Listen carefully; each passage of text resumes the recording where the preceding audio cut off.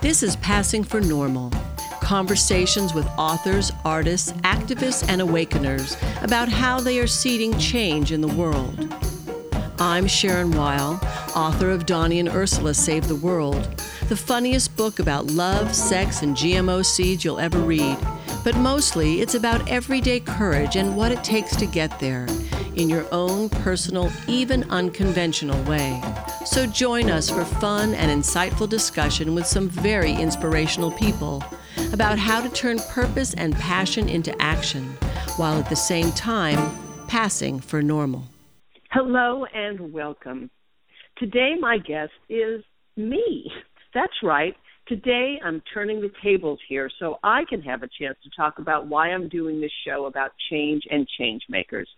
Why it is I'm gathering all these amazing guests to share themselves with you. So in just a minute, I'm going to hand over the mic to my dear friend and cohort, the amazing Rachel Lang, and let her ask the questions. Hi, Rachel. Hi, Sharon. I'm so glad you're here. I know. This is so exciting. Thank you so much for this opportunity. Oh, well, thank you for, there's no more perfect person than you to draw me out. Thank you. So before we get into the conversation, I want to share a bit about you. Okay. So Rachel Lang is a very gifted astrologer, healer, and intuitive counselor. You can hear her playful, insightful approach to astrology on her weekly podcast, Listen Up with Rachel Lang, Fridays on UBN Radio. What listeners might not know is that the multi-talented Rachel Lang was also the marketing guru behind my book, Donnie and Ursula Save the World, and all its related activities, including this one, the Passing for Normal podcast. All those clever campaigns and visuals, that was Rachel. We worked in incredible collaboration together, and she knows me well, maybe better than I know myself. I don't know about that, Sharon, but I think you know yourself pretty well. But I can say that I have loved working with you and working on all of the marketing efforts that we've been able to do together. So it's been such a treat, such a joy. It's been so much fun. It yes. really has. Yeah. So you know, and for the people who are listening who don't know you or who only know you as the host, I'll just give a little bit of background about you and who you are. Okay. For Sharon, great, let's go. For Sharon's entire adult life, she's been in the film and television business as an editor, director, producer, and writer. And her guilty pleasure is romantic comedies and the foibles of human relationships. And now she's carried all of that into her first novel, the wild romp romantic mishap adventure Donnie and Ursula Save the World, which also includes her deep love for the earth. She considers this book her own form of environmental activism, and its playful humor her secret weapon. Sharon is also a widely respected continuum movement educator. Her teaching of fluid strength and flexibility, as well as expanding the connectivity biointelligence, informs all her thinking and her worldview. Sharon teaches innovation. She writes about personal bravery, and she's not afraid to try new things, like this podcast, mixing them up as she goes along. So, Sharon, since we're talking about this podcast, this show, this show is really an exploration of many aspects of change, and you called the show "Passing for Normal." So, why did you choose that title? Well, we're all passing for normal, I think, in some ways, and yet I say that there is no normal, only average. But passing for normal is, to me, a code word for infiltrating the mainstream, for, ideas that are new, cutting edge, exploratory, creative, that are trying to penetrate what we think of as normal. And so this whole show, which is about change, and all of these amazing guests that I've had on the show are all in their own way contributing to a shift in consciousness and a shift in the world, but most of them are going about it in ways that are affecting the mainstream. Mm. And in terms of your own life, what has been your struggle with your own passing for normal and integrating all of those parts of yourself and showing them to the world?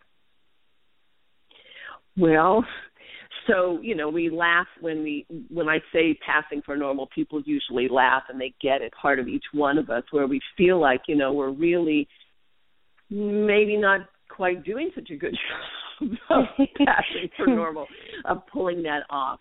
And that there are things about us, things about me that are unique and that are other than what might be acceptable. For a long time, I have been a writer, a movement teacher, a liberal thinker, a mom. There have been many different aspects of my life that, for one reason or another, I felt like I had to keep them compartmentalized, and that maybe it wasn't appropriate for the mom group to be exposed to this book about Eros, or wild sex, or that the movement work part of me wasn't really relating to the writer part of me or the film business part of me, and all of these different parts of me that over time have needed to come together. And I feel like in this book and in this podcast that I'm not only bringing myself together, I'm also asking other people to show yourself, to speak up, to show yourself, to let yourself be seen for what you believe and what you want to see in the world. And it requires a certain amount of courage, a certain amount of personal bravery, and also following examples.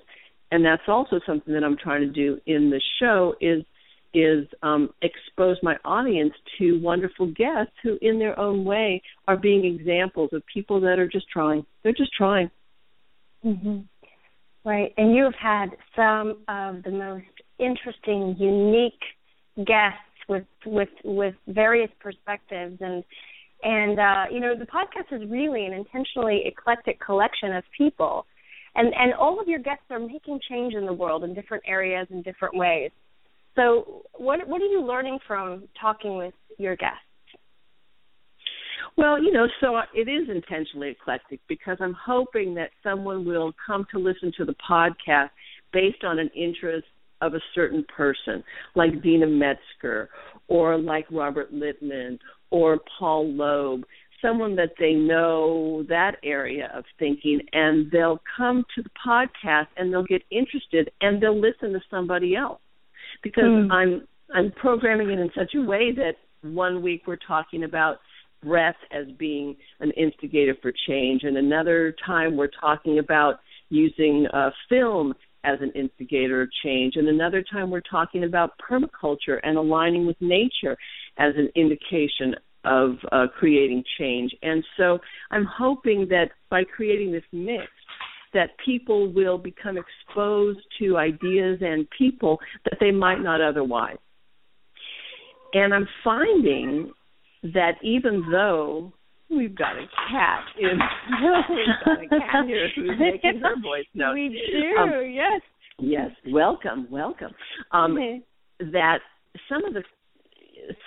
so even though these guests are working in different disciplines, I'm finding that some of the common threads are about alignment with nature, about listening, deep listening to the rhythms of nature, listening to the body through the hands, listening to what it is people need. That deep listening seems to be a common thread as well. And above all, a whole systems thinking. And by whole systems thinking, I mean that whole systems thinking is a permaculture way of thinking, but it is also a way that includes all different aspects of a situation when you're considering it. And I would say that all of my guests are what I would consider whole systems thinkers. I definitely agree with that, and I've learned so much listening to your podcast about so many different areas that I would have never explored on my own. So it's been really fascinating to hear some of the perspectives of your guests, and especially, you know, one of the themes that you talk about quite a bit is change. And yes. Change is such a constant. You know, it's the one thing that we can depend on. For a lot of people, change can feel really difficult, and it can bring up a lot of fear. So, what have you talk a little bit about change and about how you approach change, and some of the ways to handle that fear that arises with change. Well, change is a given, right? It's one of the only givens of this existence, right? Is that everything is constantly in flux, everything is in movement. I have taught for many, many years a kind of movement work called continuum, which says that we are always in movement, that everything is constantly in flux. And it really is only, our perception that holds things in place. And so if you think that everything is constantly in flux and everything is constantly in change, then why would we have fear or grip when we're confronted with big change? But yet it seems to be the way. So it feels like, and we're talking, so this whole show is about change, about all different aspects of change that you're trying to make, change that happens to you, small changes, big changes, social change, economic change, the need for these changes. So it's a huge topic that we're exploring. But it seems that often when we're talking about change, we're talking about the flip of that or the other side of that, which is a holding or a gripping, a clutching, an adhering to the way something was. And sometimes we're looking at a stuckness, right? Things aren't changing. On the one hand, it seems like, oh my gosh, the world is changing so fast, everything's moving and changing, and my neighbors are moving, and this store doesn't carry my favorite brand anymore. and we have climate change, and our weather isn't the same. And, going from like petty stuff to big stuff, but sure. So and I'm overwhelmed. I'm overwhelmed by the sense of change that is happening that I can't control. Or sometimes it feels like nothing is changing. Women are still dealing with a lack of equality in even this country, but certainly in other parts of the world. There is still incredible racial inequality and economic inequality. And so sometimes it feels like nothing is changing. Right. And so, when you talk about change, you're also talking about control, the need to control, the feeling that you want to control, the feeling that you can't control. And often what comes with that is fear. Because we don't know. We don't know what's going to happen next. Or we're trying to make something happen. We wish we would like something new to happen, but we don't know if we're up for it or if we're up to it or if it's going to be able to happen or if there's going to be severe consequences. Right. If we're going to be punished in some way, if we're going to be arrested for speaking out in the streets. Right, or abandoned by our friends and family and communities. That's right. To be a voice of change means that you might feel alone, which is why it's so important. And one of the other common things that I'm hearing in so many of my guests is using community, creating community, and using community, finding allies, finding people who are also aligned with the same values that you are aligned with, because we always need community, and we need to do it together. Right. Absolutely. And that kind of leads into, one of your focuses, I think, is, I guess, would you say that it's grassroots action and change? It seems to be. Again, I don't know Mm-hmm. that I set out to do that, but that seems to be the level at which I'm addressing change. The guests that I'm inviting onto my show all seem to be working, in a more grassroots level that is growing. I think that model of working small and letting something grow is one that seems very accessible to me, and right. seems like, in a way, the only way to begin is to take the next breath, as Mm-hmm. Robert Littman would say, or to take the next step, or to put your $5 towards a charitable cause or towards a group that's working for change that you'd like to see, like Beth Rosales would say. Start small contributions towards a cause, when they're accumulated, have as much effect, if not more, than very large contributions or grants. And so grassroots seems to be where most change occurs. In my observation, in my research, it seems to be that small ideas, catch on and start to grow in that way. 350.org, which is the organization that is now one of the largest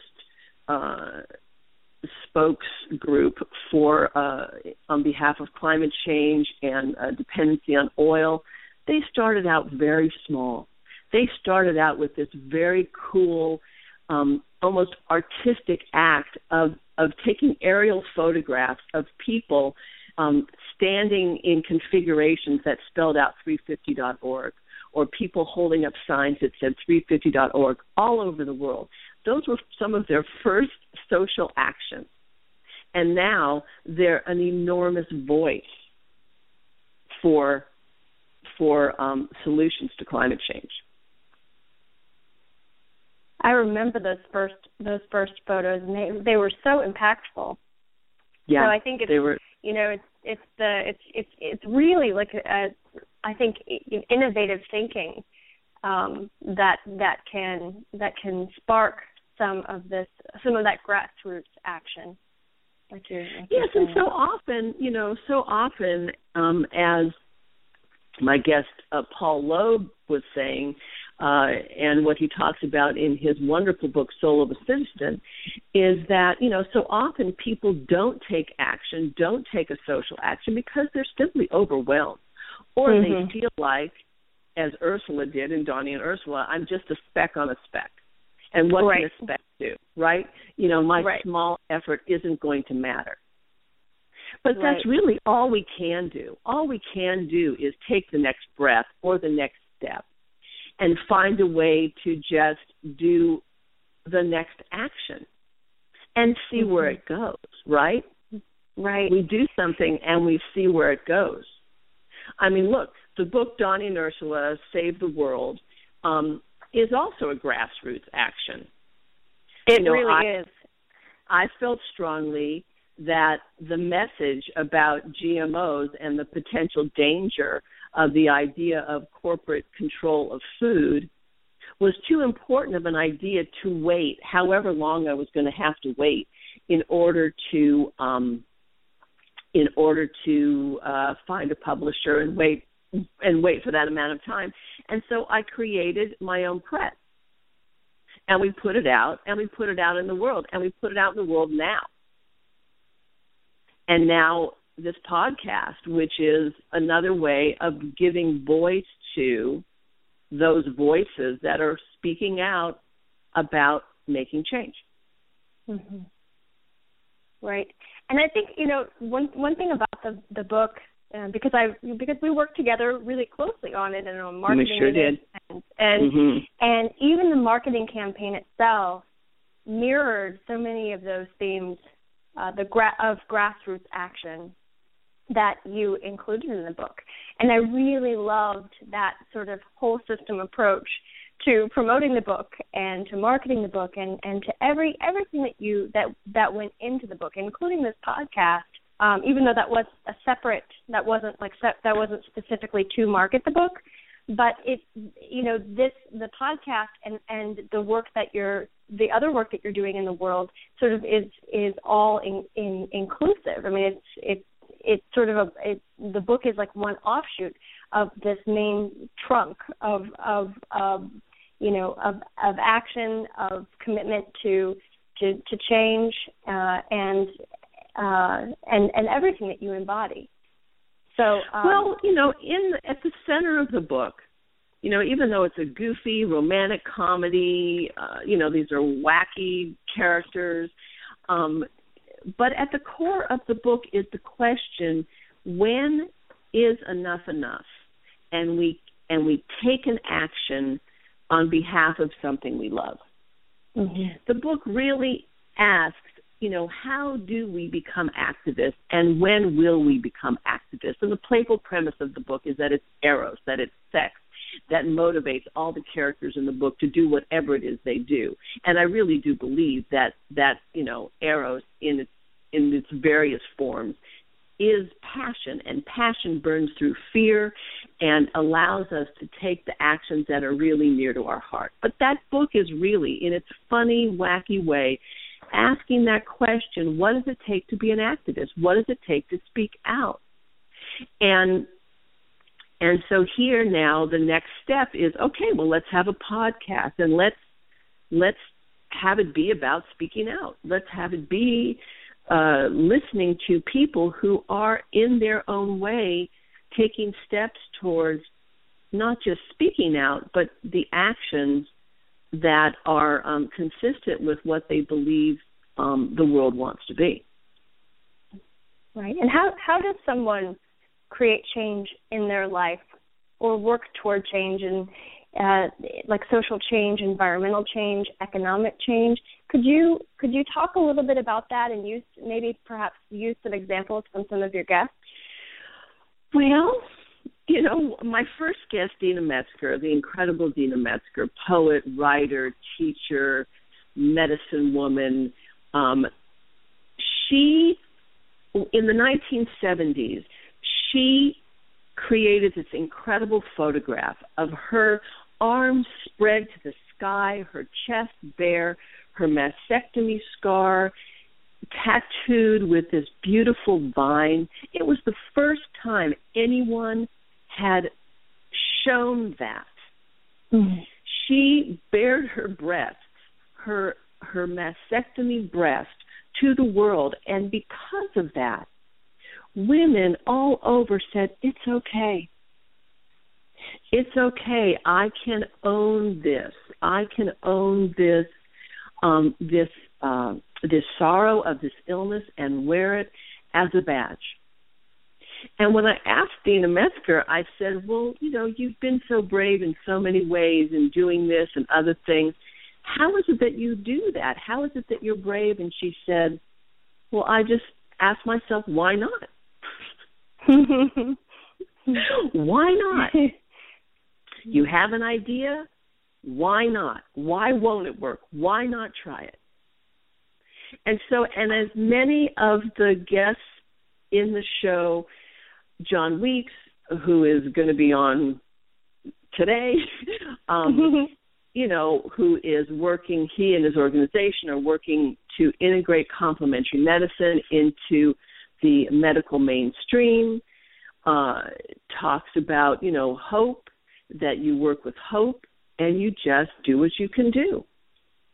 As I mentioned, Beth Rosales, who has worked in progressive philanthropy for so many years, talks about start small, give what you can, volunteer.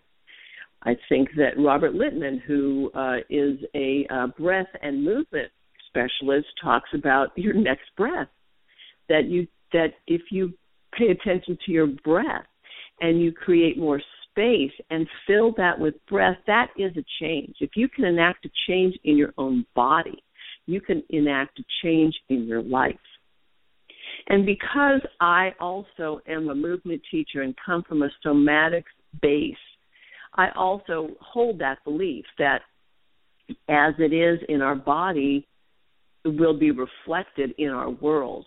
And so many of the guests are also permaculturists and people who are working with the rhythms of nature and the patterns in nature and teaching us how to align our lives, our structures, our social structures with the patterns in nature, because nature's already got it worked out. We don't have to make up anything. We just have to observe. We just have to observe how the body is already working. We have to observe how nature is already working and align our social systems, our inventions along those lines, and they'll be effective.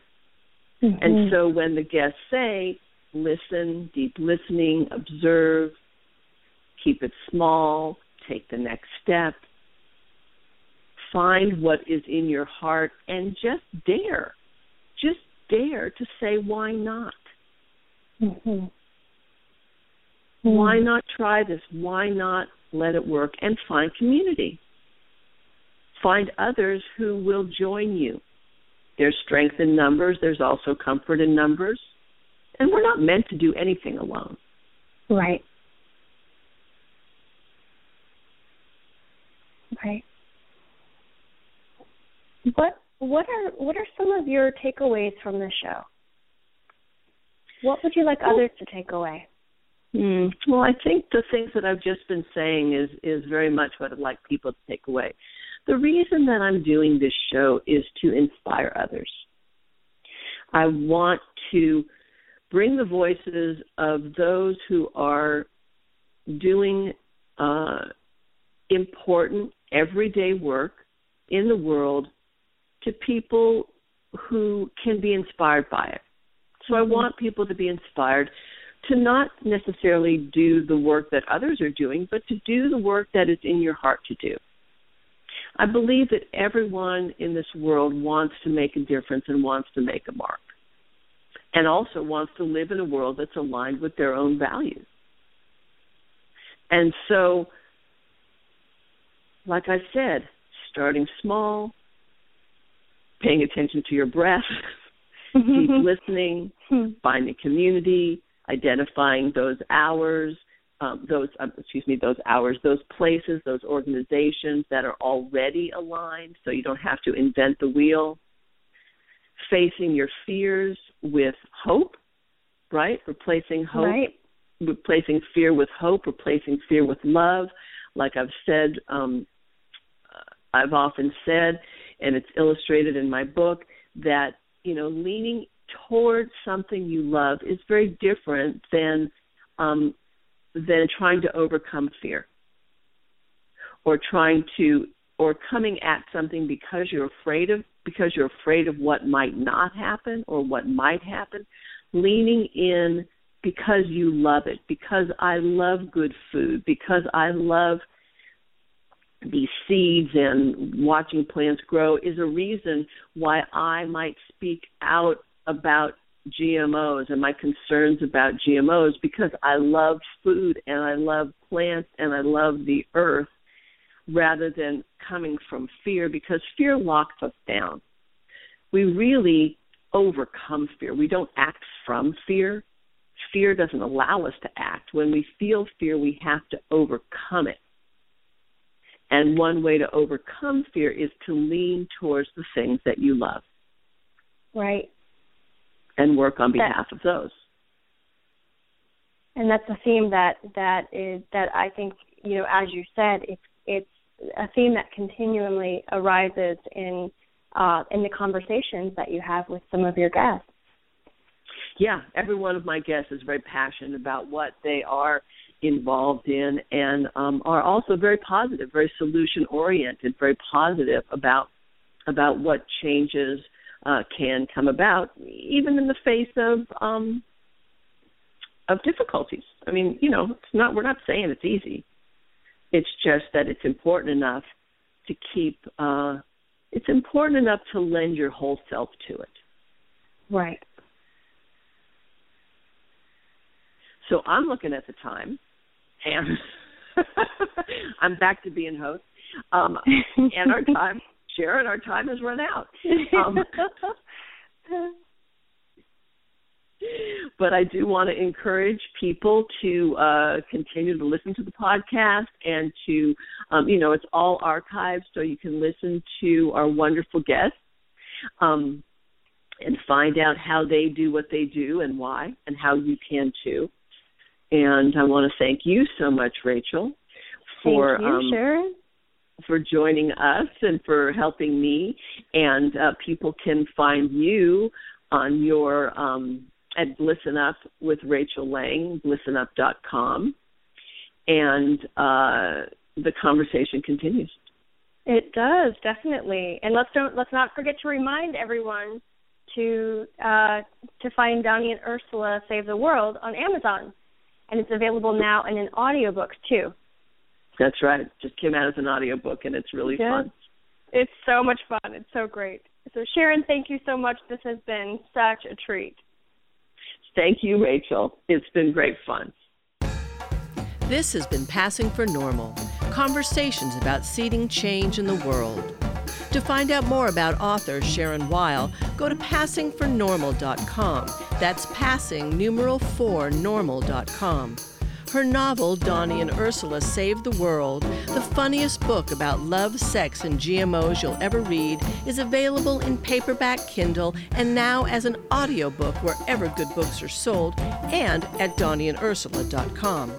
So go out and do something brave today. Earth and I thank you.